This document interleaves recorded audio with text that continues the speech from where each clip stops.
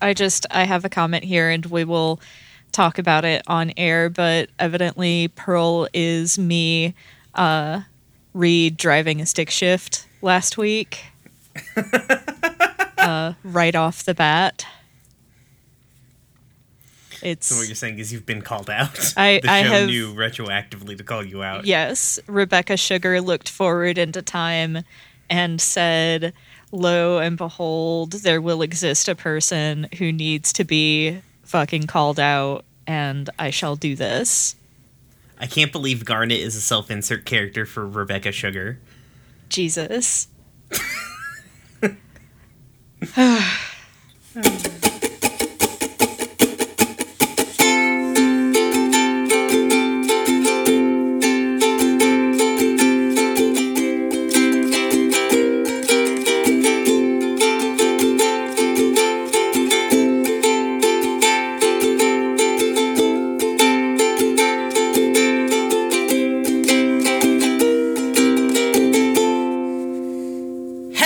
And thank you for tuning in to Gay Space Rocks, a Steven Universe watching podcast where we watch Steven Universe. I am your host, Brian. I use he, him pronouns, and you can find me on the internet at RoomWarePod, and you can find the podcast on Twitter at Gay Space Pod. With me, as always, is my co-host, August.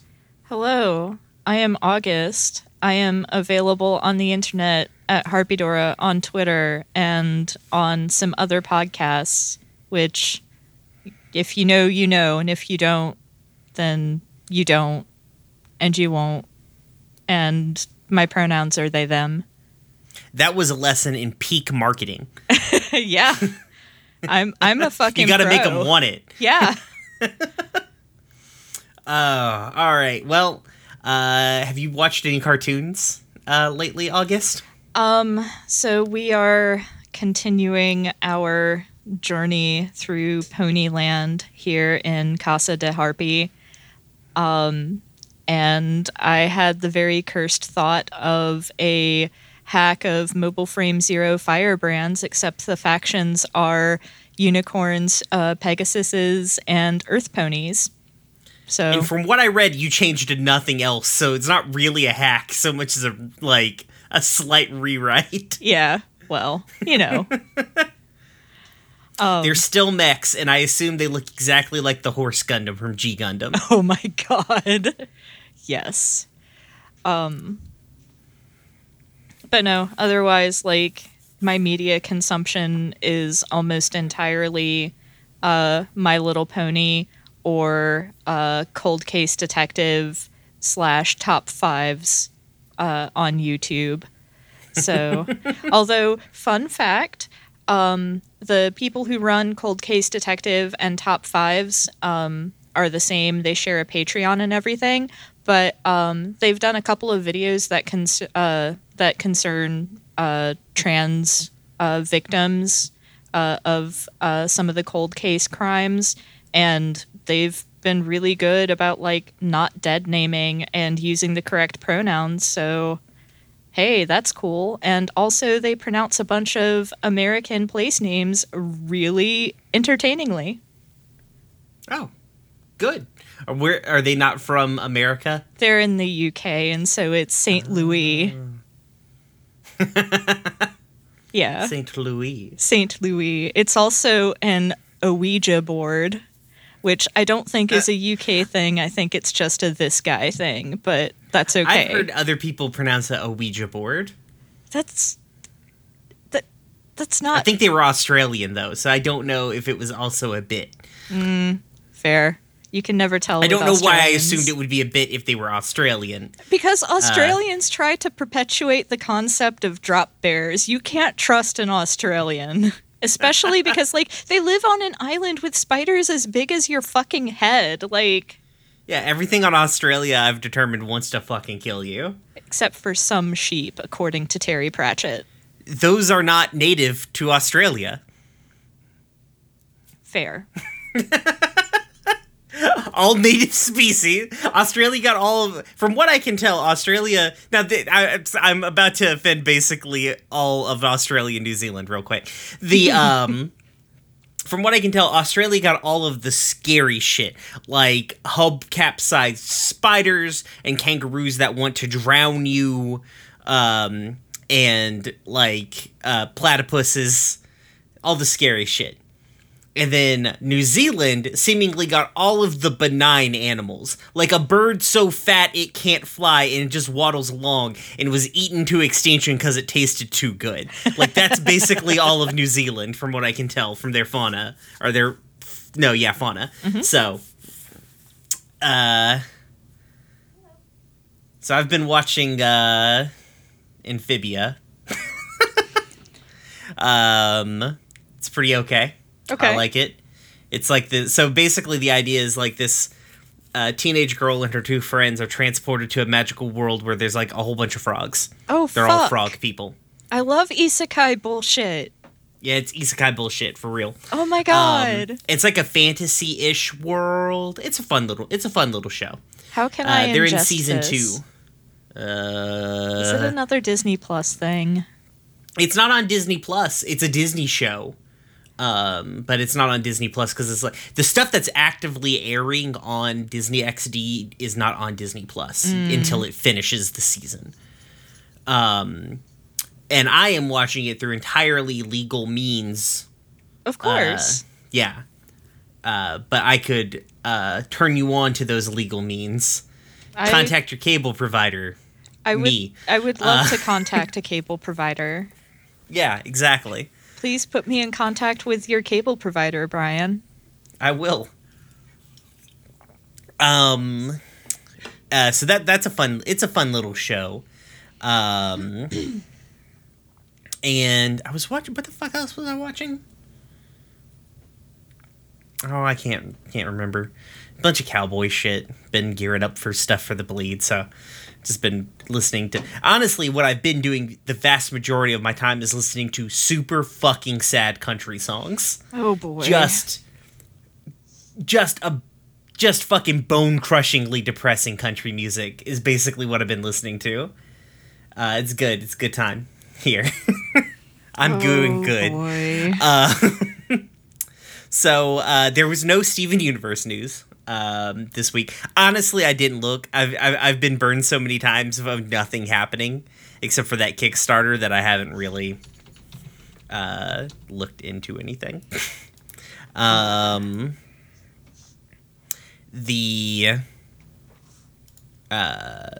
That's a bit. I have contemplated doing what the Shrieking Shack does and starting a Reddit account, but starting like a sincere post Reddit account for the podcast. And just be like, we are a podcast posting on Reddit, and then see how quickly it takes me to get banned from the Steven Universe subreddit, I guess. And just posting memes that I create via the podcast. Starting with like Clown Pearl. So we'll see. Well, I might do that next week. Pearl Gliacci. If there continues to be literally nothing else, we might have that as an opening segment. Fair. I guess we might as well get into it. This week we are covering episodes 16, 17, and 18. Steven the Sword Fighter, Lion 2 the movie, and Beach Party. These episodes aired April 9th, 2014, April 23, 2014, April 30th, 2014. I don't know why we're 6 episodes in and I'm only now adding that information, but fuck it. Yeah, I'm a fucking professional is what I am. Let's see. A shout out to Riley, who put Garnet on their baseball team this week on the episode of the Podcast Minds. So I feel like that was a secret shout out to us, even though it definitely wasn't. So let's kick it off with Steven the Sword Fighter. The official synopsis.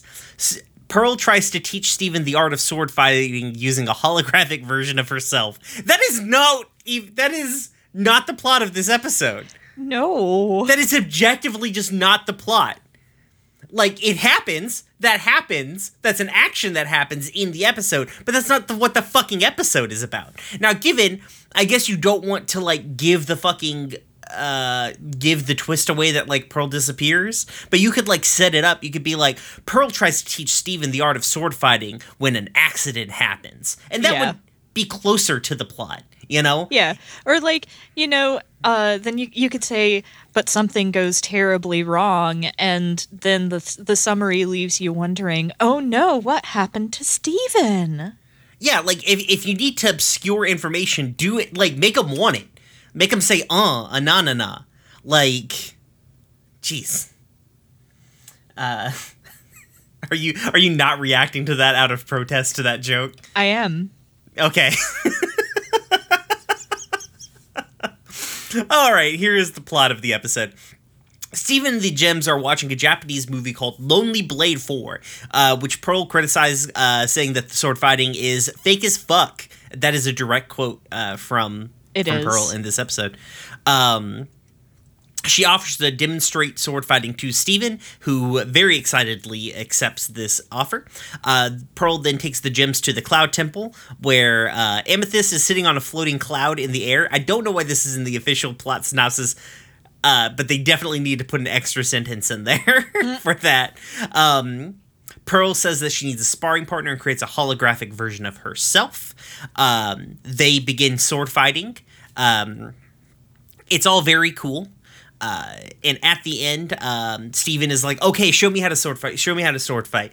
And Pearl says that she will, and she shows Steven the basics of sword fighting, which he very quickly finds boring as shit. And Pearl arguing with Steven because Steven wants wants her to show him the like boomerang blade technique from Lonely Blade. She's like, that's not real. She loses focus, and Hollow Pearl stabs her in the fucking back, like all the way through, fucking through her. And Steven is upset as Pearl poofs and turns into just her Pearl. Steven is very upset until the Gems explain, hey, we can be poofed, it's okay. These physical forms are just a hard light projection. Pearl's gonna be just fine. She's gonna reform herself. And Steven's like, oh, cool. Is it gonna be like 10 minutes or so? Like 10, 15 minutes? And then 2 weeks later, hard cut, Steven is incubating Pearl like an egg. It's adorable. It's so cute. And Amethyst is like, hey, the house is trash. And it also is still floating on that cloud. I guess they were right for mentioning that in the official summary. Because it does stick out, I guess.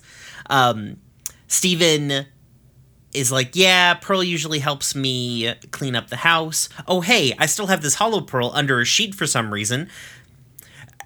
She can help me. And Amethyst is like, no, that thing's gross and I hate it. I'm going away now. Yeah. So Steven and Hollow Pearl hang out for a bit. It's doesn't go well because Hollow Pearl is just the training bot from a fighting game brought into real life. But Steven desperately tries to basically make Hollow Pearl the new Pearl. They go outside where Amethyst eats a whole cloud and poofs up like a balloon. They have a few interactions with Hollow Pearl where Garnet and Amethyst basically confirm, hey, this thing is gross and weird, please make it go away. But Steven is desperate to try and make this his new sort of buddy. They go to the boardwalk and go to that, I guess, Sakura tree. That's what it looks like, right? Like, it looks like a cherry blossom tree. Yeah. And Steven's like, this is Pearl's favorite tree, do you remember it? And Hollow Pearl cuts the tree down. Steven has a big blow up about this, tells the Hollow Pearl that he never wants to see her again, goes back to the house. He's talking to Pearl's Pearl, and says he has found the, like a copy of Lonely Blade 5. He goes upstairs to start watching the movie when Hollow Pearl shows up.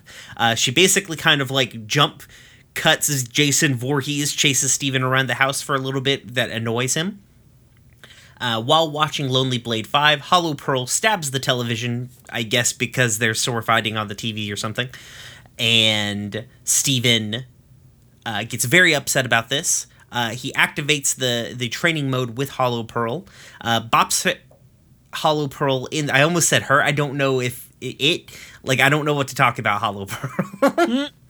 Hollow Pearl definitely feels like a robe, basically like a thing, right? Like a Roomba, what can stab. Yeah, it doesn't appear that Hollow Pearl has any real, like, sapience. Yeah. So I guess I'll say it. So he hits it in the face with a doll, which activates advanced training mode, and then it tries to fucking kill Steven. Steven finally finds an opening, remembering what Pearl said to him about finding a key opportunity, and stabs Hollow Pearl in the fucking chest with a broken mop, because this is now John Wick, I guess. Hollow Pearl disappears. Garnet and Amethyst come back. Steven almost begins to learn a lesson when Pearl reforms. They're all very excited. Pearl's back. She has a new outfit. Pearl is confused about what's going on in the entire world because the house is a mess. Steven's very excited, and Amethyst is a balloon. Star wipe, the end. So, Yep. good to see that basically every time we watch 3 episodes of the show, one of them will be horrifying. Yep. I guess this is just how this is. We live here now. Yep. So I don't know enough about Japanese. Are they Yes. speaking Japanese? Okay. Yes, they are speaking Japanese. I know just enough Japanese to tell that they are saying approximately what the subtitles say that they're saying. But I mean, considering the fact that there's so much like anime in the DNA of this show, it's not surprising to me that they actually got some Japanese voice actors, or at least voice actors that speak passable Japanese to do this. Right, and it's one that, like, I figured it was for that exact same reason, but I don't know enough. I know enough Japanese to be able to spell words correctly. And that's about it. So, okay, Yep. cool. That was my first note. Is this real Japanese? Is what I wrote down? Question mark. My first note was, oh hey, they got someone to actually speak Japanese. Great, love it. Pearl's reaction to the sword fighting is my reaction on last episode to Rebecca not knowing how to drive a fucking stick shift. Thank you, Rebecca Sugar, for calling me out for calling you out. 6 years ago. Yep. I wrote here, while you were busy studying the blade, I was studying the blade.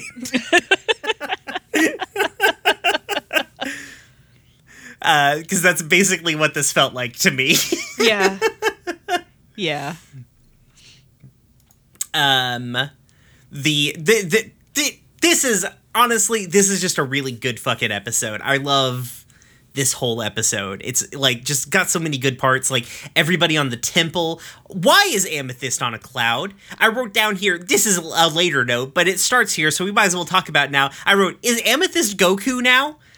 Yeah, I had that exact same thought. But I didn't write it down. I just assumed, oh, this is a Dragon Ball reference that will come back. It's gotta be, right? Yeah. Yeah. And it'll come back to bite us in the ass later. Because it's a convenient plot device for getting Amethyst and Garnet away from the house long enough for Steven to almost die. It's true. Actually, you know what? That makes sense. That's good.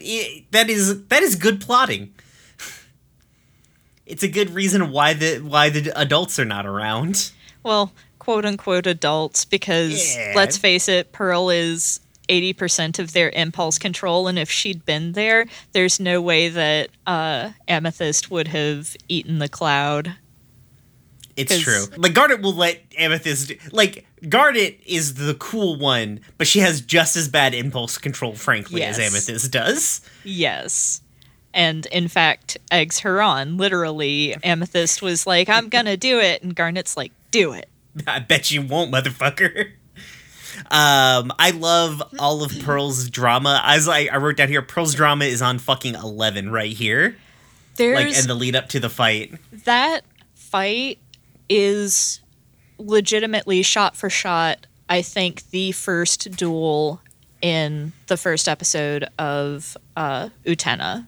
I am also wrote down here, this is an Utena fight, I think, question mark.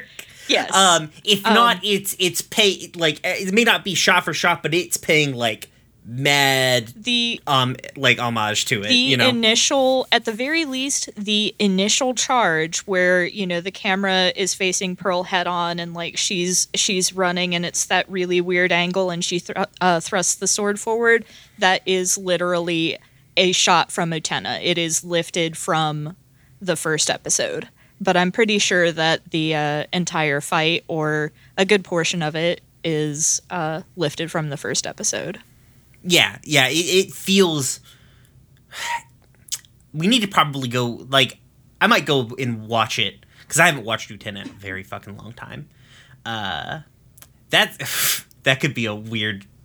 If we didn't talk for an hour and a half every time we get on the fucking microphones, we could watch all the animes that they directly reference. But yeah, also, let's talk about, just because, like, they're paying homage to it, like, the fight choreography in this show, for a show that's not built around the idea of fighting, is so fucking good.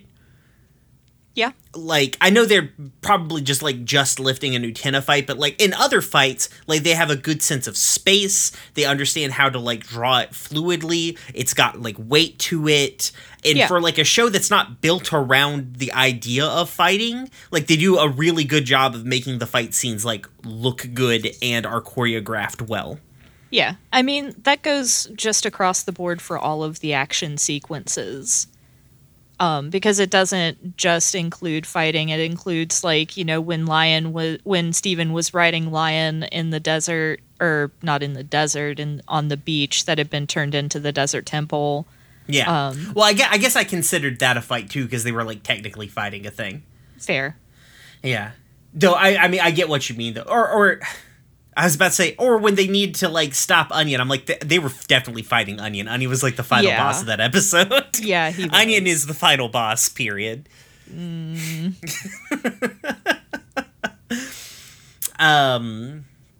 But yeah, like, because, like, it's really hard to find Western cartoons that have such a good handle on action. You know what I mean? Yeah. Because, like, I really like She-Ra. But some of I've never been like, She-Ra has great fight scenes. It's like, no, it don't. Even though they fight a lot of things, it's got serviceable fight action scenes, you know? I hate the words that are about to come out of my mouth. I hate it. You are allowed to come to Georgia and take me out, Brian. Okay, The most recent Western show that I can think of that had some really good action sequences was Voltron. Oh yeah, no, that show had, like, listen, that show didn't suck till much later. Yeah, like, if you stop after season 2, you're fine. I feel like you can get through season 3. Is season 3 when the fucking Twink Prince shows up? Maybe? I think that's when he shows up. Yeah. I'm not gonna lie, I kind of like him as a bad guy because he's such a fucking prick. I enjoyed what they did with Lotor's character, but like, they just bungled so much of that show, and it was just such a mess. The fandom was a mess, and just like, I hate uttering its name for fear that I invoke the specter of the ship wars and all of the fandom drama, and fandoms are toxic. Listen, if you're in the Steven Universe fandom and you're listening to us for some reason, fandoms are bad. I like shows, and I'm probably part of a number of fandoms, air quote, but they're bad in general. Yeah. But also, it makes sense that the Voltron had really good action scenes. It's from the it's from the Avatar people, and I have issues with Avatar from, like, a cultural standpoint, but I mean, that show looked good. Yeah, it was really good. They actually brought on a fairly well-known martial arts expert to help choreograph most of the fights in that show. I think Steven Universe just copies anime. Just like, yeah, probably. They're all just watching Dragon Ball Z and fucking Yu Yu Hakusho up in that motherfucking studio. Oh, yeah. You're not wrong. I need to show you this series of YouTube videos that I've been recently watching where they edit Hank Hill into Yu Yu Hakusho. Oh my god. Oh my god. They edit him in as what, Kurumba? Is that the big guy in the blue? Kurama? Kurama, yeah. They edit in Hank Hill as Kurama. Wait. Are you talking about like the dude with like the red pompadour? Yeah. Oh, Kuwabara. That's Kuwabara. Kuwabara. Sorry, it's been a very long time Yeah. since I've watched Yu Yu Hakusho. Like fucking high school for me. Yeah. Like, I literally watched it the last time it was on Adult Swim, so... So anyways, this show's good. This current episode. The fight scene, really good. Pearl trying to explain the basics is like every little kid trying to learn something cool. What do you mean, little kid? Like, I feel that way in my soul, just in general. Like, what do you mean I have to start with the basics and practice this thing if I want to get good at it? Oh, see, I just weaponized my ADHD, and it's real easy. I can hyper-focus on a thing I like forever. That's how I got good at the mini-painting and the blacksmithing, and it's like, none of those things were the job I was supposed to actively be doing at the time, but I got great at all that other shit. Fair. The Whoopsie Daisy is very good. God, it, like, Pearl is, like, they really sell, like, if you didn't realize, like, Pearl is gonna come, like, at the moment, if you're, like, really invested in the episode, like, you're like, oh, Pearl's dying! Holy shit! Like, they sell that really hard. Oh, yeah. And I, like, her trying to, like, comfort Steve, because, Danielle specifically in our Discord, link down below if you want to join our Discord and ask us questions and shit like that. Let me get this pulled up. I'm on the wrong Discord server, and that's why I can't find things. Vamp. She said, I just want to hear your thoughts on Pearl's panicked reassurance when she gets stabbed. It's heartbreaking. Yeah. I think it is a brilliant piece of character work. Just that few seconds, it's like she has no thought for what's going on with herself and is purely focused on this child whom she dearly loves. And just, gosh, like, it really drives home how strongly Pearl feels about Steven and his well-being. Mm-hmm. And then, like, even the other gyms, like, Amethyst isn't trying to be a weirdo. Like, they all kick into, like, comfort mode because they know that he's very he's very, very upset, understandably. Because he saw one of his, you know, his like, parental figures get fucking stabbed. Yeah. And I did think it was, kind of, I don't know if interesting is necessarily the right word, but just, I keep noticing, Amethyst and Pearl's reactions to each other, and, like, you know, Steven handed Amethyst a bat previously, and her first instinct was to go for Pearl. Some other stuff happens in episodes that we'll talk about later in this particular session. I do love going back a little bit. Amethyst just after Pearl does her like fighting game intro at herself, Amethyst just being like nerd. Yeah, it was good. Also, Steven cheering for Pearl and Amethyst cheering for Hollow Pearl. But like when the chips are down, Amethyst wasn't like, "Oh, good, you got stabbed." Mm-hmm. She seemed genuinely unhappy about it, and then was more focused on Steven as well. Right. Let's see. I guess like moving into that, because like the next scene is like Steven incubating Pearl, which is adorable. Oh, wait, no, I do have another note. It is kind of heartbreaking because Amethyst talks, you know, Garnet and Amethyst talk about how it's usually Amethyst who gets poofed. And it's just the implications of how that implies that Amethyst is the one who's usually flinging herself heedlessly into danger when we know that she definitely has some mental problems going on, some emotional issues, is very upsetting to me. Like, Amethyst, love and value yourself. I think part of that is like Amethyst feels like her physical form is mutable as well. Because, like, we have an episode where Amethyst gets poofed a whole lot coming up way later, I think in season 2. Mm-hmm. And, like, Pearl takes, like, what, fucking 2 weeks to reform? Amethyst takes about 2 minutes to reform. Convenient. In that episode, though, it becomes kind of like it becomes a thing. But yeah, like, I think part of that is that, like, but also, like, you have a very good point that I didn't, like, think about before. It's just, like, Amethyst just being very reckless because she's, like, not in a good place. Yeah. Like, I feel like it's really clear, at least up until this point, that Amethyst definitely has some self-esteem issues. Oh, yeah, for sure. Which is interesting because so does Pearl. I think she goes about it in a different, like, dealing with that in a different way, obviously. But, like, Pearl definitely, like, does not feel great about her, like, self. Mm-hmm. And it's probably why she's so eager to, like, show off all the time. Yeah. Also, it's interesting that Amethyst is not is really fucking freaked out by, like, Hollow Pearl. Like, I find it interesting that she doesn't want to dunk on Hollow Pearl or, like, dress Hollow Pearl. Because, like, it's a facsimile of Pearl. Yeah. Like, she's not interested in making fun of the Hollow Pearl or pranking the Hollow Pearl. Like, it's like, this is gross. It reminds me of, like, Pearl, but it's not Pearl. This is weird. I hate it. Yeah. The interactions, like, Garnet egging on Amethyst to eat a whole cloud. Funny. Mm-hmm.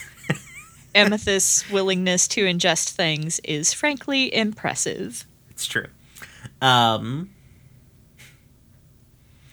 want you to know I thought of a Vor joke, but I'm not going to make it.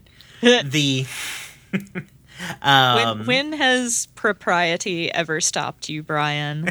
I'm going to not make Vor jokes on the podcast. Okay. You're just going to type them in Discord. I'll type them later in Discord, yeah? I love how Amethyst floats away and Garnet's like, huh. Yeah. Like it's like, oh, well, shit. Yeah.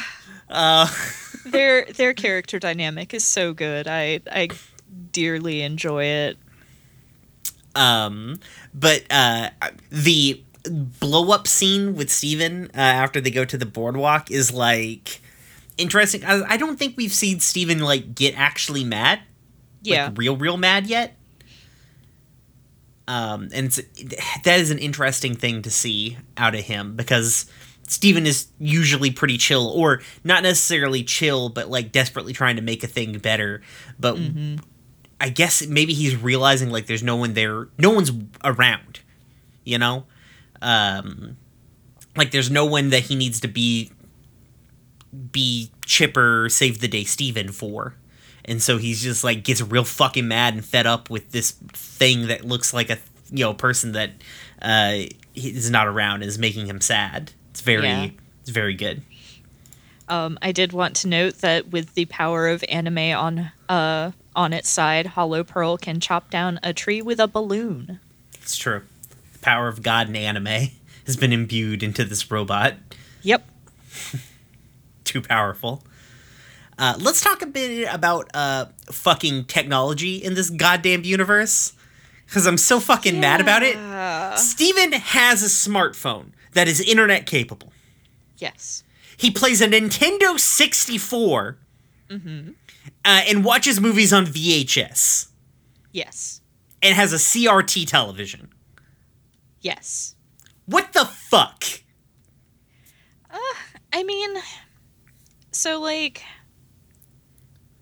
I feel like it kind of, this is probably partially meant to kind of place Beach City sort of outside of time. Like, you know, time gets really weird. Like, this is a really weird version of Earth.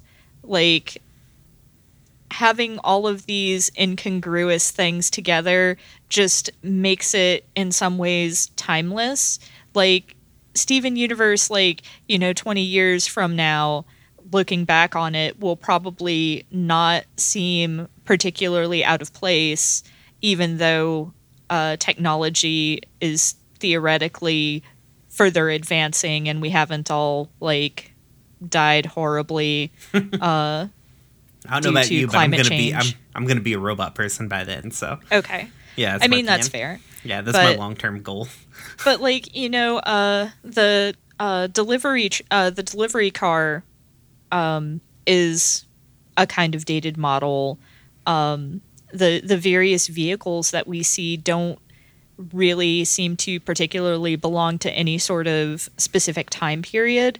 And so I think this was an intentional choice to keep it not rooted in one particular time and place. Let me throw a slight wrench into that. Sure. Steven eventually gets a GameCube. Well, shit. Technology does progress in the Steven universe. The SUU, if you will. Does he ever get a DVD player, though? You know what? I don't remember. I know. Yes! There are DVDs. Because Steven watches a series, like it's a series box set on DVD of a television show. It specifically says DVD. I retract my commentary then. I don't fucking know. I love listening to you. You get so mad at it just falling apart. Fuck you, GameCube. I'm thinking that he just has old shit because, like, that's what Greg had to give him. Fair. Probably. Like, you know, you get a phone with your phone plan. And obviously Greg wanted to keep up with Steven. He's like, I'm gonna buy you a cell phone, son, so when you go fucking fist fight a weird slug worm, you can call Dad. So. Yeah. But then the rest of the stuff is just stuff that he had. Because, like, I mean, Steven doesn't seem to understand materialism, so it's fine, except for guys. Yeah. Man, Hollow Pearl is pretty scary, frankly. Yes. Mm-hmm. Yes. Yeah, also that good trauma during the video. Like, I just wrote trauma! ! I wrote, oh boy, Steven has PTSD already and it's only episode 16. Yeah! They're just like, they're like, we're gonna layer this onto this kid until he's just dust. We're gonna start early. Yeah. Oh, go on, sorry. I just, I did think it was very cute that Steven ended up with the dub of Lonely Blade 5 as opposed to continuing with the subbed. But also the theme for Hollow Pearl fucking owns. It's so good. The music continues to fucking slap in this show. It's so good. Steven is right. That is okay. Is Lonely Blade supposed to be a Japanese action movie, or is it an anime? What do you think?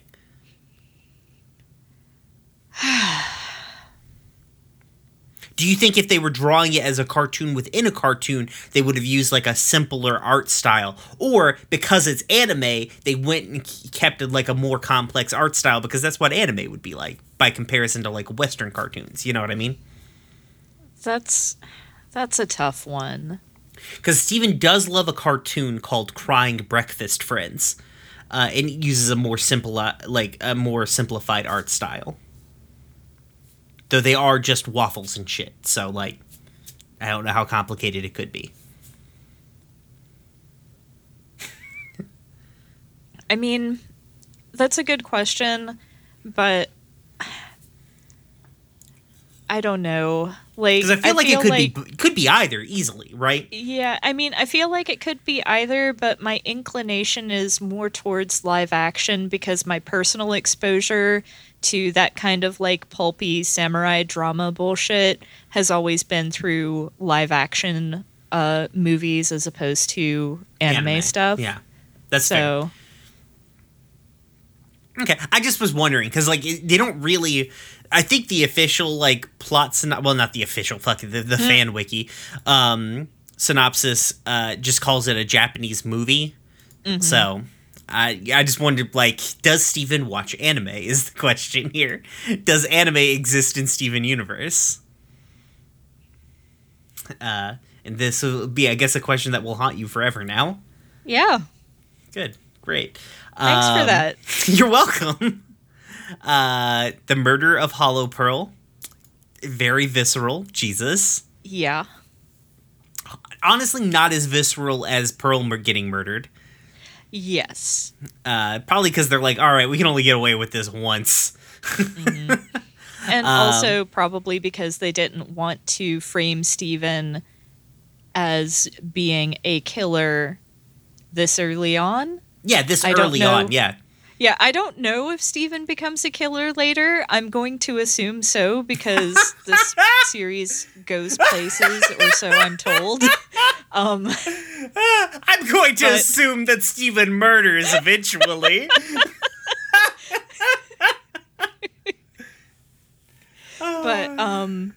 But also because like, you know, Hollow Pearl is not shown to be a person, just a humanoid shaped Roomba with a knife taped on it. Yeah, it's a stabby Roomba. So it's like there's no need to give it that viscerality because we're not trying to like cast into doubt Hollow Pearl's personhood or anything like that. Right. This is basically Steven hitting a piece of electronics with a baseball bat, essentially, which is still not great. Mm-hmm. But I can see why they didn't go the same route. When he murdered the arcade machine, it was way more visceral. Yeah. So, what do you think of Pearl's new outfit? I like it. It's cute. It's got like the way that the belt is tied reminds me of kind of like an obi. Mm-hmm. It's very cute. It's very Pearl. It feels a little bit more like adulty. Mature. Yeah. Yeah. I wonder if that was like them doing the redesign to like give her more of a visual, like a more like adulty visual presence on screen by comparison to Amethyst. That's a possibility. It also reads slightly more butch to me just because like the lack of frilly skirt. But that's a personal thing. Oh man, I can't wait till we get to 80s Pearl. I am very eyes emoji right now. There's an 80s. We get some flashbacks to when Greg first met Rose. Oh boy. And it cannot possibly be in the 80s, but everybody kind of looks like they're in the 80s. And Fair. I have some ideas about that. That's like next season, so we'll get there. Okay. But yeah, that's pretty much this episode. This is a good ass episode. I love this episode. As good as shit. Do you have any more comments or anything? I do enjoy how the show starts doing the whole, sum up the lesson thing, because, like, obviously My Little Pony does that all the time with the letter to Princess Celestia at the end. Because, because it doesn't trust its fans to necessarily understand what the show is saying. And also sometimes that show doesn't understand what it itself is saying. But anyway, that's something for another podcast. But I love how the show starts doing that, and then Steven just nopes out of it. Yeah, exactly. He's like, you could miss a peeper. Oh, Pearl's back. Fuck this shit. Yep. I'm not learning fucker all. Yep. Honestly, the thing he was gonna say was not really the lesson, I don't think. Like, either. I feel like this is like, I feel like, honestly, the real lesson of this episode was, like, learning to be a person, like, learning to not to rely on a person as much, or, like, be able to, like, separate yourself, like, your personality and your life from a different person. like basically be a little bit more, how to be a little bit more self-sufficient? I didn't really get that read off of it at all, because, like, especially given Steven's living situation in general, he's fairly self-sufficient as it is. That's true. I really felt like the lesson was more along the lines of, like, if you try to rush things when you're acquiring a new potentially dangerous skill, it could result in things going very badly, and then you have to live with the consequences of that. That's fair. That's fair. I don't think that I still feel like the lesson is not what Steven was about to say, though. Oh, no. I didn't say that definitely. that's... I didn't say that that's what the lesson actually was. I just like how the show subverted that trope of the children's cartoon genre, where, right. It explicitly states the lesson that you're supposed to learn at the end of the show. Right, exactly. Steven Universe better than My Little Pony is what I hear August saying.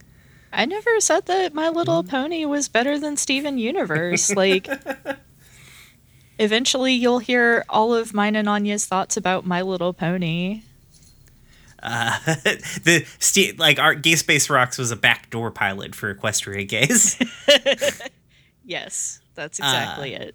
Alrighty, moving on to episode 17, Lion 2, the movie, the official synopsis. Steven and Connie try to ride Lion to the movie theater, but Lion has other ideas, ! It's fair, I guess. Yeah, sure. Yeah, I feel like that's it. Yeah, it's better than the last one. Yeah, if I had to give a synopsis of this episode in 1.5 to 2 sentences, that would be it. All right, the episode begins with Connie showing Steven the trailer for a movie called Dogcopter 3, starring Dogcopter, a dog cop robot that saves a city by shooting missiles from its butt. This is what it says at the beginning of this Wikipedia plot summary here. Connie tells Steven why this is her favorite film franchise. When the gyms warp in, Connie is awestruck. Steven's like, yeah, this is my normal fucking life. The gyms all greet Connie. Steven talks about how they're going to go to the movies and gets Connie to show them the trailer. Amethyst sees Dogcopter and decides to shapeshift into it. Connie is like, holy fuck! Steven reassures her that the movie is very impressive and that they are going to go see it. He's very excited for this movie. They get snacks and then head outside, where Steven says they're going to travel in the height of luxury on Lion. Connie is like, holy fuck, you have a pet lion? What the fuck? And Steven's like, yeah, this is my lion. He's poorly trained. He's a dangerous wild animal. I keep the fuck around. It's fine. He's a real ass lion with magical powers. He is not domesticated in any way. So they get on Lion's back. Lion starts running. They're having a good time. Lion jumps onto the ocean where he can walk the fuck on water. They get a little scared that they're kind of heading away from Beach City and not toward the movie theater. Then Lion shoots out a portal that Steven says that was new, but didn't he use the portal ability when they were fighting the sand monster? I don't remember. I'd have to go back and watch. I could have sworn he did, but I could be wrong. They're pretty good about continuity on this show, so I am more than willing to bet that I am wrong. They travel to a portal to a mysterious gem temple, in the center of which is a pedestal with a hand marker. Steven doesn't touch it. Connie puts Steven's hand on it, and they're able to activate a number of different sort of like containers of things. Initially swords, then like suits of armor and axes and spinny chainy balls and light cannons. 3 of the light cannons from the second episode? Mm-hmm. And then ultimately Steven's talking about like wanting to go see Dogcopter, wanting to see things explode. The room reacts to him and it summons a giant shooty robot thing. It attacks the kids. They get Lion to help them escape after they get kind of fucked up by this thing. Lion teleports them out and into front of the movie theater, where Steven's like, what the fuck, man? Unfortunately, the big machine has followed them through. They need to fight it. They don't know how, but Lion summons a fucking sword from his head and gives it to Steven. Steven doesn't know how to use it, but fortunately Connie, with her experience playing tennis, they're able to, like, fire back the energy projectiles that the thing is shooting at them. They blow it up, and they're able to go see their movie Star Wipe: The End. Yep. Note number 1. Connie! My first note was, love a good poop joke. Are we talking about the missile butt missile? Yes. Yes, we're talking about the butt missile. That Dogcopter trailer is something. Yeah. It sure is. It definitely is. I love that the robot that he's fighting shoots the helicopters, and they do that, like, anime thing where they turn yellow then explode. Yes, it's very good. Now, I do believe Dogcopter is a cartoon because of the stylistic shift being so drastic. Like, honestly, like, the promo materials for Dogcopter look almost like a Gendy Tartakovsky deal. Yeah, that's fair. With how they look. Yeah, they definitely kind of shift. They don't really mention it being a cartoon, but also, like, Dogcopter, even if it was live action, Dogcopter's CG. Yeah. Now, he could be a real Dogcopter. He could be, I don't know. I do love how Connie is into a book and movie franchise about a flying robot dog who shoots poop missiles. Yes. Because, like, you know, she's very clearly meant to be sort of one of the stuffy, bookish, nerdy archetypes, but that archetype doesn't usually get to be amused by poop jokes or action movies. Right. This initial scene of them watching this trailer is, like, so fucking cute. Just fucking heartwarmingly adorable. Like, so Steven... like, it doesn't feel exactly like two kids talking about a thing, but it's got that vibe. Mm-hmm. Of them just, like... Connie being kind of like, oh yes, I love this franchise, like, just really going hard about the thing, and Steven being like, missiles and butts. Yep. It's just so fucking adorable. Connie loves a number of, like, different book franchises. She apparently loves, I mean, it makes sense, she's like, what, 12? Mm-hmm. She's 1 year older than Steven, so it is... No, wait, that's right. That's wrong. She's 1 year younger than Steven. And so... But, like, it makes sense that, like, at that age, she'd be into, like, young adult novels that are, like, franchised like that. It's super fucking... It's just super fucking cute, and I can hardly stand it. Every time they're on screen, I can't take good notes. I'm just like, this is cute! Smash keyboard! I love the gems showing up. Just her awestruck by the gems. Steven, like, this is just my regular fucking life. Yeah. But, like, I love how immediately, like... Hey, is that how they enter every time? For real? They just, like, they're action posed every time they show the fuck up through the teleporter. But I love Pearl immediately kicking into, like, mom mode. Like, oh, your little friend's over. Yeah.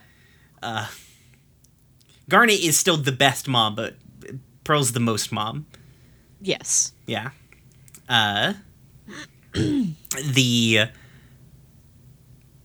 It's just, like, this whole interaction between Connie, like, not being like, oh, I don't really want to, like, oh, my shit's so fucking, like, lame by comparison to how fucking cool all of you are, is pretty fucking adorable.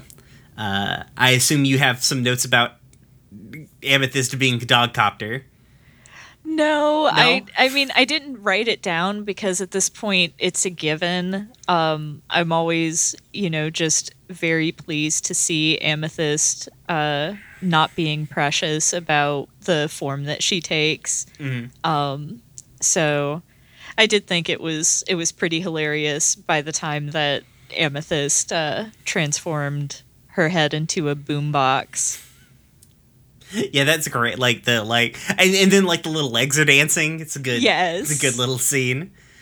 I think you're right too, because like Dogcopter might be a cartoon because like Dogcopter, when Amethyst turns into Dogcopter, is so simple animation wise or design wise by comparison to like everything around Dogcopter.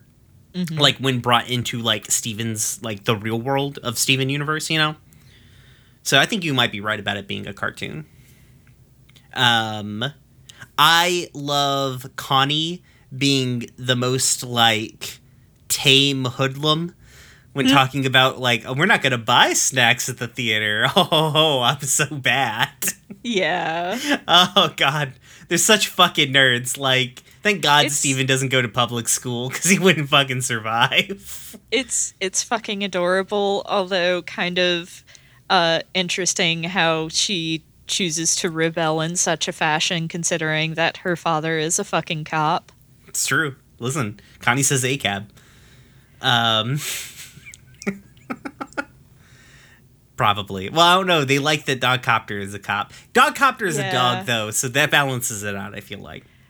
No, because Paw Patrol exists. Those are different. Dogcopter's obviously just a dog that is a copter. Like, it's smarter than your average dog, obviously, because he knows how to use missiles. Fair. But I feel like Dogcopter is, like, more of a regular dog than the fascist Paw Patrol. This is our official podcast statement. The Paw Patrol, they're a bunch of fascists and fuck them. Yes. Come at us, Paw Patrol fandom.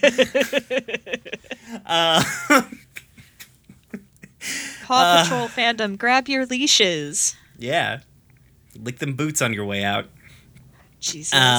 I don't think adults actually watch Paw Patrol, but I don't like, all I know about Paw Patrol is like I've watched some clips. I'm like, oh yeah, this is fashy as fuck. Cool. My brother, who isn't quite on the same political spectrum as me, we share a lot of the similar values. And my nephew is watching Paw Patrol. My brother's like, "What is this shit?"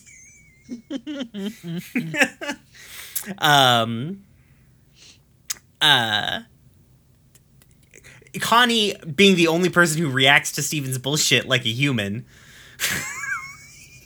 Well, like, you know, Connie's also from out of town, technically, so she's not used to any of this stuff either. That's true, she didn't grow up with it. But, like, being like, you have a fucking lion as a pet? Like... Yeah. Steven, like, lion is like a pet. Lion is not like a pet in any discernible way.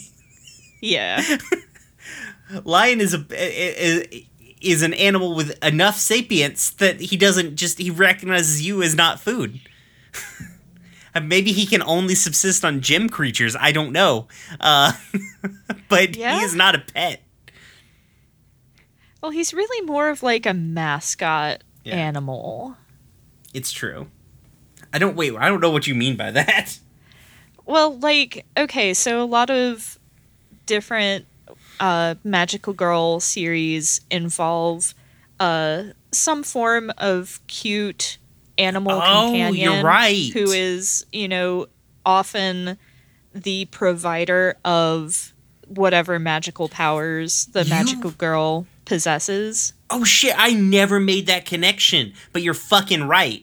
Lion is Luna, or that one teddy bear from Card Captors. Caro, yes. Yeah, I can't remember its name.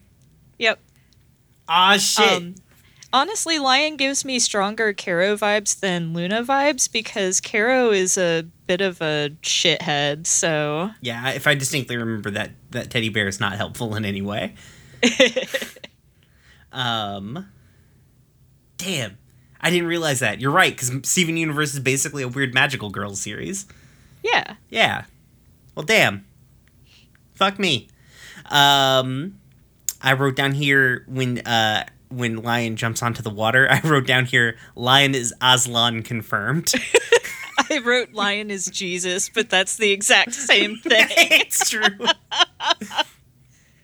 I'm glad that we had the same like, yes, lion, Jesus, which is Yep. fucking hilarious, frankly, to me, when it comes to like Lion's backstory, which we will get to in like season 4. Oh boy. We don't actually get Lion's backstory, but we get some explanation of what Lion is. Because I think in our Discord, somebody asked me, it was Will? I want to say it was Will. Yeah, asked me like what the deal with Lion was, and I said I could not explain it without it being a big old spoiler. Yeah. Danielle, I feel like sorry. like at this point it is very clear that Lion is in some way connected to Rose. Yes. Oh God, yeah. I feel like you could not make that argument at this point. Both Izzy and Danielle asked us how much do we think like Lion knows, or like how much is Lion like either just kind of a shithead cat versus like pacing information and like doling information out to Steven. I really get the feeling that like Lion is more sentient than he lets on, but Lion is also still very much a cat with cat values. True. I think he's exactly what would happen if you gave a real cat sapience. Yes. Yes. Yeah. So I don't necessarily know if this is a matter of like pacing out like random reveals, because it was definitely triggered by something that Steven said. He said something about basically everything this episode was triggered by something Steven said. I didn't think to write down what it was. Steven I think he said something about getting training. Yeah. Yeah. Something like that. Because that's kind of, it seemed that that's what that I think we eventually come back to this location. But it's like a little training facility, like Rose's it's like one of Rose's places. Mm-hmm. So, I love the recurring line of "Why don't you tell me you can do these things you do?" Yes. That's basically me yelling at my cats all the time. Or no, sorry. when they show up at the temple and Steven is like Lion makes a noise. He's like, "What does that even mean, Lion?" I'm like, this is me screaming at my cats. Yeah. I greatly enjoy the fact that Connie's first thought was immediately chopping Steven's arm off. Like, it'll probably grow back, right? You're magic. It's fine. Yeah. Their interaction here is once again it's so cute. So fucking cute. It's so cute. Like they're cute and playful with each other. It's obvious that they like each other, but like they both like each other and they like spending time with each other, you know? Yeah. And the show doesn't make it weird that Steven's a boy and Connie's a girl. They're just interacting the way kids would. It's not, you know what I mean? Yeah. When like a show will depict children of different genders interacting, but it just feels really weird and forced. Right, exactly. Like they have to play up on some sort of like gendered stereotyping. Mm-hmm. Mm-hmm. Which they like just super fucking don't do here. Like they just like don't care. Like I think it's obvious that they have some vague romantic feelings toward each other, but they're not really processing that right now because they're like 12. Yeah. And this is how 12-year-olds would process liking each other. Yes. They are more friends at this exact moment. And it's cute and I love it. It's so good. When the thing shows up, that thing looks like a Mr. Bucket. It does. Yeah. I need to send you a YouTube video from a YouTuber that I like called Look Mom No Computer. He's the Furby organ guy. Shout out to Izzy. Those are some words that you just said, huh? Have you not seen the Furby organ? I don't want to. Oh, it's real good. It's like something like 50 Furbies turned into a polyphonic organ. It's real good. I love that. it. I'll send you the link later. He also made a Mr. Bucket that shoots fire. Okay. Which is basically this. Yeah. Same thing, frankly. So yeah, but that thing looks so much like a Mr. Bucket. I cannot possibly believe that they did not just copy a Mr. Bucket. Yeah. Going backwards a little bit when Connie's like tickling Steven, he's like, I'm gonna pee. It made me think like, oh, kid, don't squeeze me. Yeah. The action scene where the thing is like kicking the fucking children's ass is very good. Like I'm glad that they like let Steven and Connie get kind of beat up to sort of sell how dangerous this thing is. And then like directly following that, like Connie having like a full on breakdown about how she's not cool. Yeah. That really hit me hard just because like I don't know, always being the sort of just odd one out, but not feeling terribly interesting as a person when I was younger. It's just like that. Oh, that's so relatable. It's true. And I like how they contrast that with Steven being like, well, I like is constantly reassuring Connie, like, yeah, I want you to be here. I think you're fucking cool. The shit you're into is cool as shit. Like, and also it's a little bit like Steven desperately wanting like normal shit.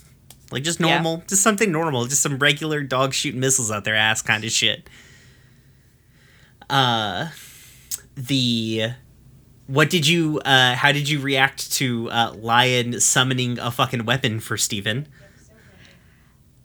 Give me a second. Okay, he's done screaming. Okay, sorry. No, you're fine. Littlebit's the one who's just yelling. He's never eaten before. I know. He's really excited. Yeah. That is some Utena ass bullshit. It really fucking is. Instead of pulling a sword from somebody's titties, it's pulling a sword from a cat's head. Yeah, it would have been inappropriate if Steven had pulled the sword from some titties. Yeah. Yeah. It definitely would have been, but also at the same time, like that is, you can see Kunihiko Ikuhara's fingerprints all over this episode and the last episode with the gem bullshit. Like this is.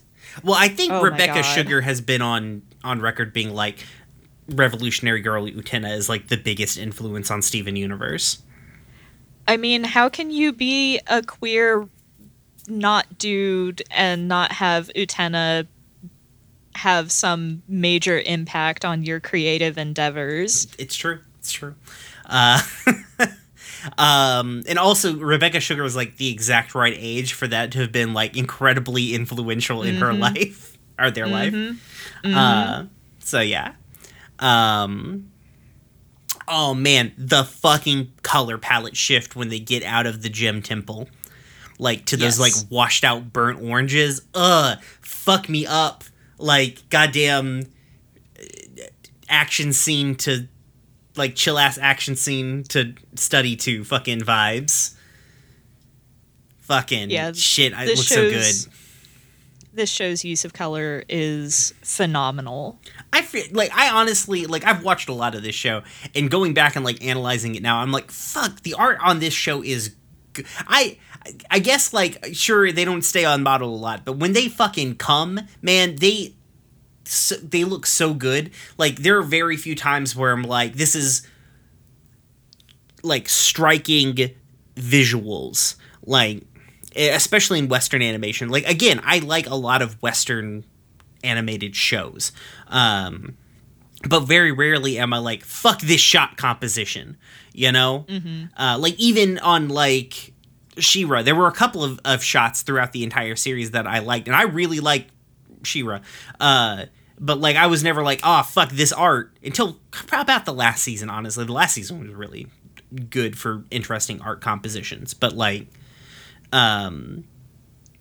their concepts of like shot composition and really getting weird with it. It's got a very 90s anime aesthetic to it. Mm-hmm. Yeah. I think part of that is just like the ethos of a lot of Western animation comes from the idea of animation as being something that is cheap and meant for consumption by young people who wouldn't be able to appreciate that kind of thing anyway. Mm-hmm. And I mean, honestly, yeah, probably budgetary animation- concerns too. Because like, I will give She-Ra a little bit of a pass because I'm pretty sure DreamWorks didn't give them the world's biggest fucking budget to make that show. Yeah. From what I've heard about the way DreamWorks likes to distribute budget money. So. Yeah, but I mean, like, animation is certainly cheaper than live action in a lot of ways. That's true. But like, if you approach it, I think it's really just a matter of the approach of like, is this something that's just meant to be, you know, consumed like potato chips by somebody who's not going to appreciate it versus trying to squeeze the most out of what you've got, Right. you know? You know what other Western animated show like, the last time I watched a Western animated show and I was like, fuck, this is good shot composition. You know what it was? Okay, so my mind immediately went to Cyber Six because like that came across my Twitter timeline recently. Don't even know what that is. Brian! Oh god, I spiked so bad. I'm so sorry. It's fine. Okay, That's why I have compressors. We do not have the space for me to talk about Cyber Six right now, but I will tell you about This Cyber is an 6 anime. at some point. Is this not an anime? No. It looks like an anime. It is a Canadian-funded Saturday morning TV show that was done by... This I wanna say- this YouTube headline says Canadabe.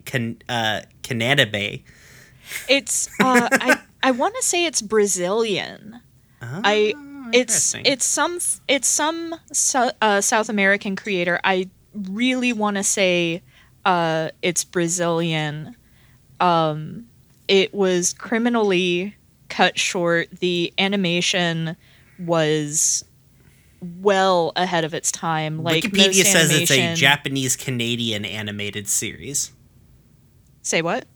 It's a Japanese-Canadian, so I guess it was like a combination of studios there, based on an Argentinian comic. Okay. Yeah. Okay. Yeah. Even for anime though, like most animation is done at 12 frames per second and then doubled to make it the 24 that is standard, but as I recall, Cyber 6 was animated at full 24 frames per second. Like, it was Holy so shit, fluid. it probably was, because it had a budget of $360,000 USD per episode. What the fuck? And that's like In the 90s 90s. dollars. What the fuck? Holy That shit. was USD. Holy shit. Holy fuck. Holy shit. That's a Nutter Butters fucking level of budget. No wonder it only had one fucking season. Oh my god. Yeah, the series was canceled due to low ratings, and it cost $1 billion fucking dollars. Oh my god. It's a shame though. It was real good. It was you know what? I think I have incredibly seen queer. this show. Reading like episode descriptions and like the names of characters and shit, and like looking at it, I think I may have seen this show. It was on ABC. I think it was ABC. It was on one of the big three networks during like a Saturday morning block, because I remember watching that along with the really horrible Cardcaptor Sakura dub. That would have been on. Well, actually, I guess I'm in Tennessee, so it would have been probably on an entirely different channel. Because like here, it was on Kids WB. Cardcaptor Sakura was. So, well, shit. Anyway. Yeah. Let's end this with those two nerds being fucking adorable again. It's like, so holding cute. hands and the big sword. Fuck my heart. It's so good. I guess we can go off on a little bit of a tangent. Like, Beach Party is not that thick of an episode. It's not. Yeah. It's a really good character episode. It's true. It's not like, it's just not dense like these last two episodes were. Yeah. So yeah, let's unless you got anything left for Lion 2 straight to video. No, wait, sorry, Lion 2 the movie. My bad. Okay. Let's move on to episode 18, Beach Party. Why is the official synopsis for this so long? Holy shit. The official synopsis. After a battle damages Fish Stew Pizza, Steven throws a cookout at the temple to mend the relationship between the pizza family and the Crystal Gems. What? Why is this episode the one that gets the long, accurate description? I don't know. What the fuck? Anyways, go on, sorry.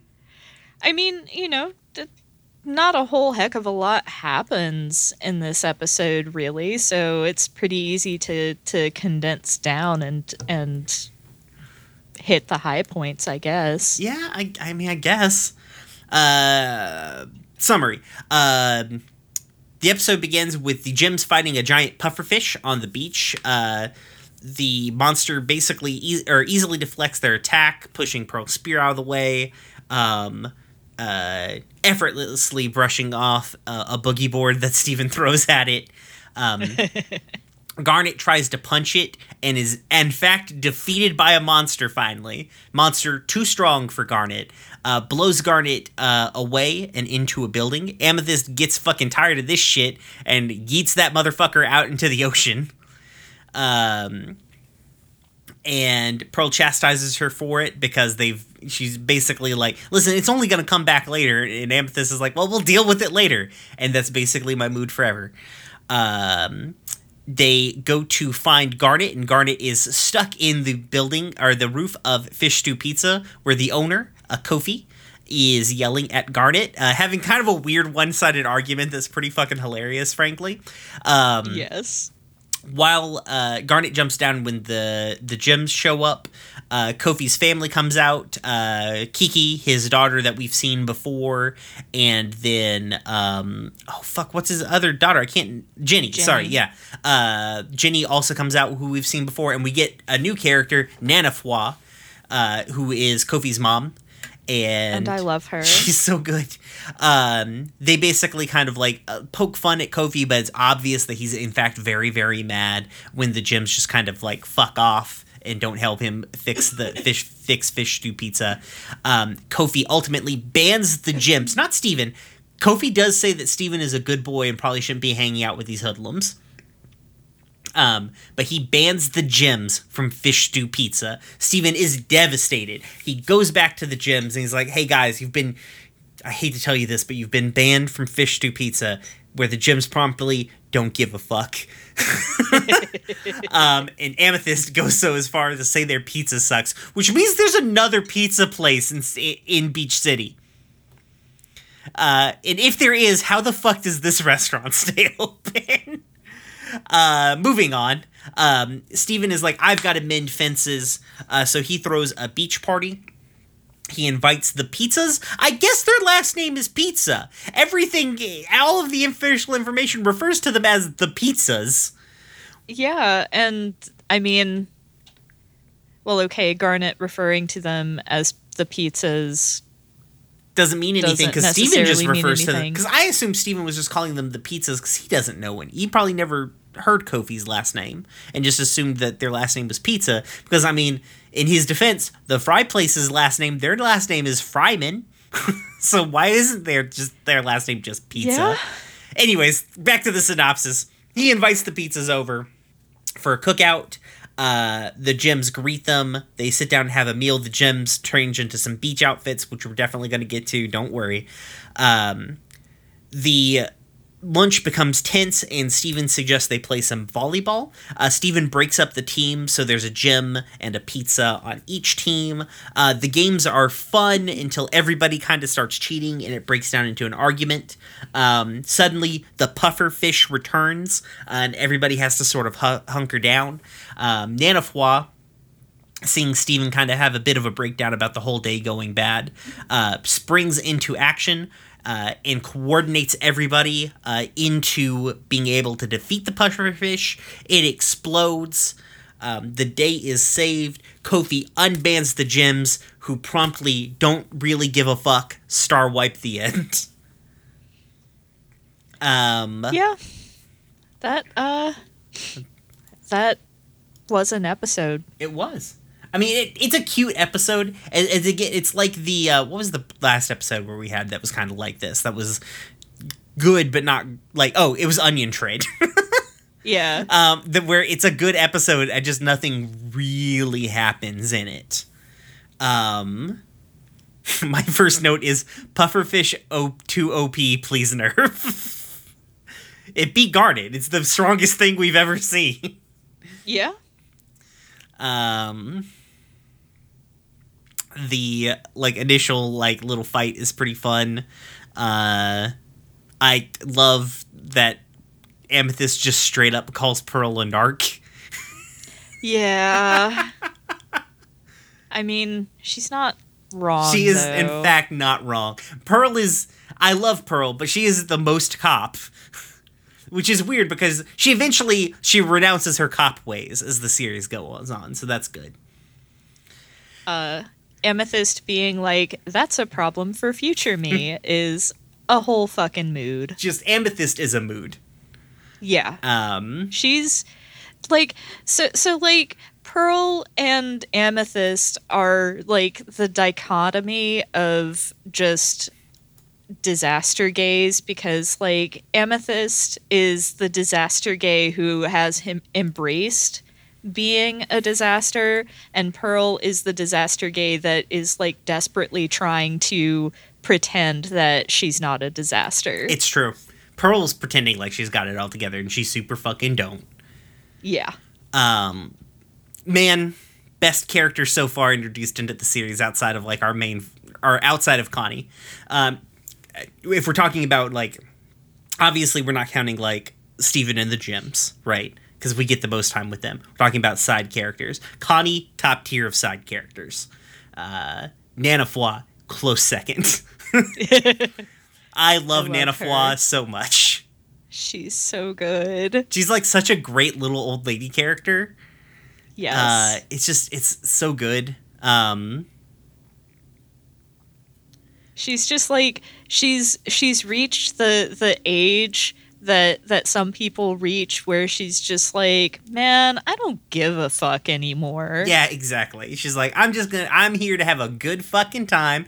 There is this Vine series, I think Mary was showing me, that I need to send you. It's this guy and his nana, or his grandma. I call her his nana because she reminds me of my nana. But they're I guess they kind of live in the panhandle of Florida or whatever, because they were talking about the hurricane. They were doing a Vine about the hurricane. So him and this really old lady, right? They go to the store and he's like, hey, I'm going into the store. Do you need anything? She's like, well, I got this list. Is that okay? And she hands him a little folded up piece of yellow notebook paper. He's like, yeah, it's fine. And he cut hard cut, Vine cut, right? And he comes back and he's like, I got your hurricane supplies. And he hands her a fucking 18 pack of White Claws and a big thing of Reese's Cups.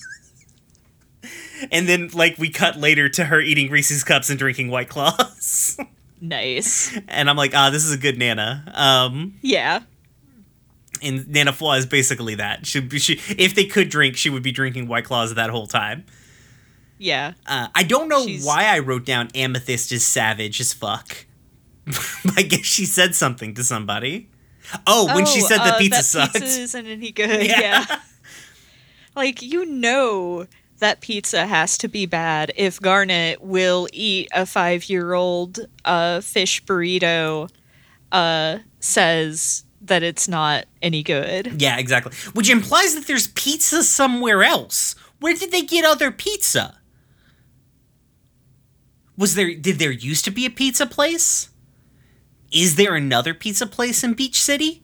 Do they get pizza from Ocean Town? What the fuck? I need to know this. Rebecca Sugar, come on our show and explain to me where the other pizza comes from. I mean, it could be like DiGiorno. It could be. That's bad if your fucking pizza's worse than DiGiorno. Maybe it's because they put fish on it, fish stew on it. Yeah, maybe. Maybe. I think. What do you think about the pizza family? Like, because they're an interesting black family. I think when it comes to animation, you know. Because, they're obviously, a first generation... Or Ginny and Kiki are, second generation... Or first generation? Is that how that... I'm bad with the immigration delineation thing. I believe that Nanawa and Kofi are not from Steven Universe America. Right. If it can even be called America. Right. I think I'm that pretty they sure are it's still both technically immigrants. America. I think somebody shows up and says America later on in the series. Okay. I think that they are both definitely immigrants, probably when Kofi was relatively young. Right. But Kiki and Jenny are first generation African Americans. Yeah. And I think they're a really interesting family dynamic, I feel like. Yeah. Yeah. It's I don't know, it's nice to we never get an explanation about where Kofi's partner is, why Kofi is a single dad. I'm sure it's a heartbreaking story that we just didn't get. I'm sure it's a theoretical season 6. They're like, hey, did you want to know why Kofi is single? It's like, no, I really don't, Rebecca. And she's like, too bad. I'm like, fuck. Just crying. Pizzas. Yeah. I wrote down here, I don't think their last name is Pizza, but apparently their last name is Pizza, which is wild. So I did write down a relatively large note. The fact that none of the gems really care about being banned kind of shows how completely disconnected from humanity they are. Because it's they've lived there for so long, and the people accept them almost in the way that they seem to accept the fact that seagulls are around. Sometimes the gems fuck shit up and you just have to deal with that, but they never interact meaningfully with the townsfolk outside of Steven and sometimes Amethyst. And so, they don't even really know or care who the pizzas are. Right. They just protect Earth because, Rose wanted to protect Earth, right? Or at some point they care deeply about protecting Earth. But they're very, this has become very, they've become very detached in the meantime. Also, I think I know where the other pizza was. Of reading the Wikipedia page for Kofi. Apparently... Hang on. Did his wife split from him and found a different competing pizza restaurant? No, but that would be a great story to submit to Waypoint Radio. No, apparently at some point in time, Mr. Fryman of the Fry Shack and Kofi were threatened by a new buffet restaurant. And they teamed up and shut it down, which frankly, what the fuck, you two? I don't know how they did that. I don't know how them team. I think it's explained actually in an episode. But what did they do to shut down the buffet restaurant? Did they fucking just they're like, this cannot stand, and then just threw a brick through the fucking window? I mean, I would believe that of Kofi. It's true. I would believe that of Mr. Fryman too, frankly. To protect his business, yeah, he'd burn a place down. Fair. I mean, this is the man who just accepted the fact that his son may have transformed into an eldritch horror, so, you know. It's true. Like, he's already gone. He's too, like, he's seen some shit, and that's the shit he's seen.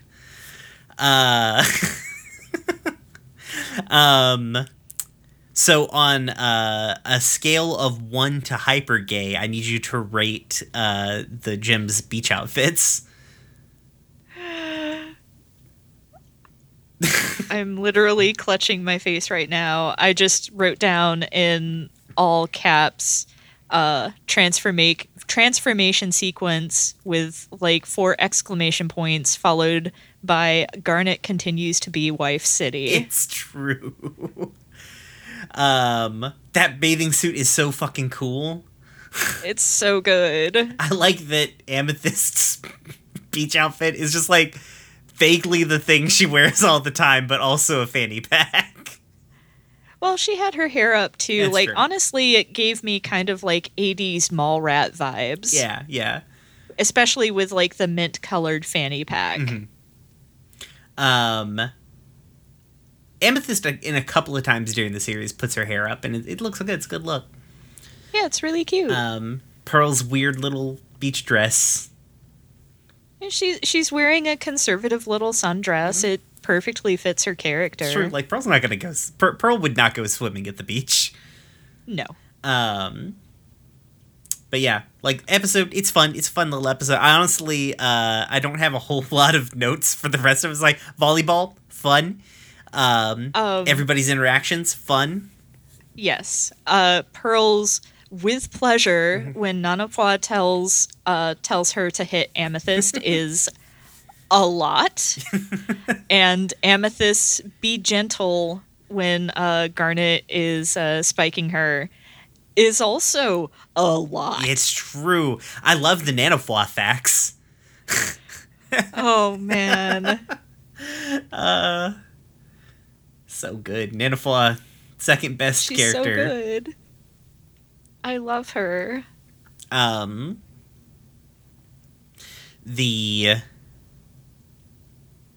coordination was pretty fun. Like, I like it's a good little episode. Like, this is the sort of, like, I guess, like, people just generally would call this, like, sort of like a filler episode, right? But again, like, there are shows that decidedly have filler episodes. I'm looking at you, Adventure Time. Like, I like Adventure Time, but, like, the first, 3 seasons of Adventure Time are, like, half filler episodes that don't really push anything forward. Yeah. Or honestly don't give you any information about the characters. They're just little bottle episodes, which is fine. I don't think that's a bad way of doing things. But I don't think that we haven't come across an episode, even episodes that are, like, light on air quotes plot, like, do a really good job about filling in overall character motivations, or fleshing out the town, making the place feel like a place. Like, this is the sort of, like, dedication to the, like, in a lot of cartoons, these would be just some one-off characters where they have this thing and then we never see the pizzas again, or we see them just a couple of times. But, like, Ginny and Kiki and Kofi and Nanafwa, especially that, like, Ginny, Kiki, and Nanafwa, like, are reoccurring important episodes to the overall, or characters to the overall fucking plot of Steven Universe. Nice. Now, I mean, they're not, like, major fucking cogs in the machine, but, like, they have parts to play in the show. And they have lives, and everybody gets a fucking character arc here. Yeah, I mean, like, yeah, you could consider this to be filler, but it absolutely progresses our understanding of the setting, our understanding of the gems and how the gems interact with the world and how Steven fits in between the two of them. You know, and it also raises some interesting questions. Like, I guess nobody fucking cares that there are giant monsters occasionally around because nobody seemed particularly shocked, right? And they about don't seeing a monster. They don't think that the gems are aliens, even though they watch Amethyst turn into a tennis racket. Yeah, like that. And I mean, some of this is probably, just, for a gag, but at the same time, also this is Steven Universe, and so, this could potentially tell us something about the way that the town views and interacts with the things that are going on around them. Yeah, like, how common, even outside of the town, are weird fucking monsters? Because, like, it seems like there's a lot of them. Because one would assume that all of the bubbled gems down in the heart of down in the, the basement of the temple, those were all big gem monsters at one point in time. Now, given, like, the gems have been doing this for a long-ass fucking time, but, like, how many fucking gem monsters are there? Holy shit. Yeah. So, whatever, I guess. I don't know. We never get an answer to that. Which is fine. I actually like that we don't get, like, they don't feel the need to explain everything. It's like, sometimes shit just happens to move the plot along, deal with it. Yeah. Which is good. I like that. So yeah, that's basically this episode. I don't have anything. I'm out of notes. Yeah, I'm out of notes too. It was a fun character building episode. Could be considered filler, but it didn't have a lot of meat to dig into from, like, a philosophical standpoint. But, like, it's good to see. Yeah, because it helps us, like, build. And it honestly helps the gems, because eventually, like, the gems become more interconnected with the town because of Steven. Mm-hmm. So I think that's good too. Like, this is kind of like baby steps to the gems not being, like, weird shut-ins in the temple. Yeah. Cool. Well, I guess that pretty much wraps us up for this week. Yeah. If you want to talk to us about the show, or any of our other 1.5 trillion podcasts that we do, come and talk to us on our Discord. We have a very cool Discord. It is a great little community that we've been building, and I really, really enjoy it. The link to which will be down in the description of the episode. To build on what Gilda was talking about that was last time, right? Yes. I'm so lost. The Crystal Gems thing happened. It was pretty cool. I watched like a replay of it because I was not able to catch it live. But it was really cool. Everybody did a really cool job. I have been failing at it, but I might contact some of those people and see if they would like to come on and talk to us. There seemed to be some interest there. I'm just being kind of bad about the contacting of people. I am spinning a lot of podcasting plates right now. I am doing a very big, Fair. stupid fucking podcast thing right now for the room where it happened. So I've been a little like thin on podcasting spoons. But on that note, please check out our other podcasts. I'm on The Room Where It Happened, and it's not going to be out by now. That's it. No, wait. Dumb Kids Playing Hero. You're on Dumb Kids Playing Hero. Yeah, I was going to let you promo that, I guess. I don't know what I was thinking. We have a lot of things coming down the pipeline. Yes. August, Yes. what are you on? I am on Follow the Leader, which you can find on Twitter at FTLcast. I'm also on Dumb Kids Playing Hero with Brian. You can find that at DKPHpod on Twitter. It has a separate Twitter for itself now. Both of these all of these are actual play podcasts where you can hear us roll some dice sometimes, and sometimes critically succeed, but more often than not, except for the times where we don't sling dice. So we have some, like, check out our podcasting guild. We're part of the Standing Stones podcasting guild. You can find us on the Twitter at Stones_standing. If you honestly like me and August bantering about shit, we've been playing video games on our Twitch. It's Standing Stones Prod, PROD. On Twitch, we stream every Monday. Right now, we're streaming through BioShock, which fuck this game is way. It may just be because I've got like heavy Metal Gear poisoning, and all those games are 800 years long. But I just feel like BioShock has just gone by in a blink of an eye. It may be because I play the game just so efficiently, because I've played the game too many times. But I feel like I'm doing a lot of exploring. Like, I go to basically every room, and I've been trying to find every audio log that I can. Yeah, I think part of it's just the boss fights are a lot simpler, such as they are. Yeah, because I have just aced every fucking one of these boss fights. Yeah. Hell, I accidentally beat one of them. Didn't even know I was fighting him. Anyways, come check us out. We're just about to wrap up BioShock 1. We'll be moving on to BioShock 2, which, spoiler, I think is actually good, even though it's like the black sheep of the BioShock family. But that one should be relatively quick, and then we'll be on to BioShock Infinite. Hopefully I have all of the DLCs for BioShock Infinite. If not, I'll buy them, because the Under the Sea stuff is good. And then, what are we doing after BioShock? I was hoping to drag you through some Supergiant games. Yes, that's right. So, like Transistor. I was planning on starting with Bastion because I feel like it is important to see like where the Supergiant like blueprint comes from. But yeah, Bastion, Transistor, Pyre. I have not actually played any Hades, but I do own it. I think But Hades it's might also- not. Hades being a roguelike, Yeah. maybe not the best.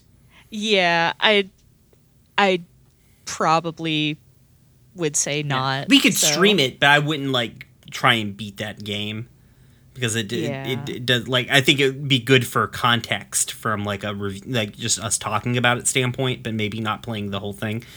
Yeah. We should probably sign off the podcast and stop talking about our logistics of our live stream. Yes, I would like to do the sign off. I think we should alternate sign offs. Okay. Did I do it last time? You did. Okay, then it's your turn.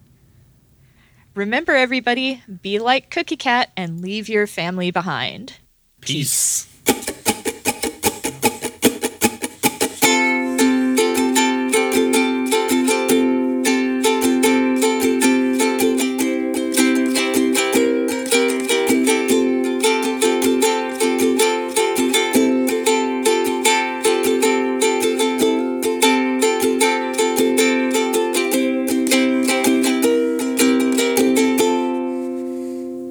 Bit me earlier.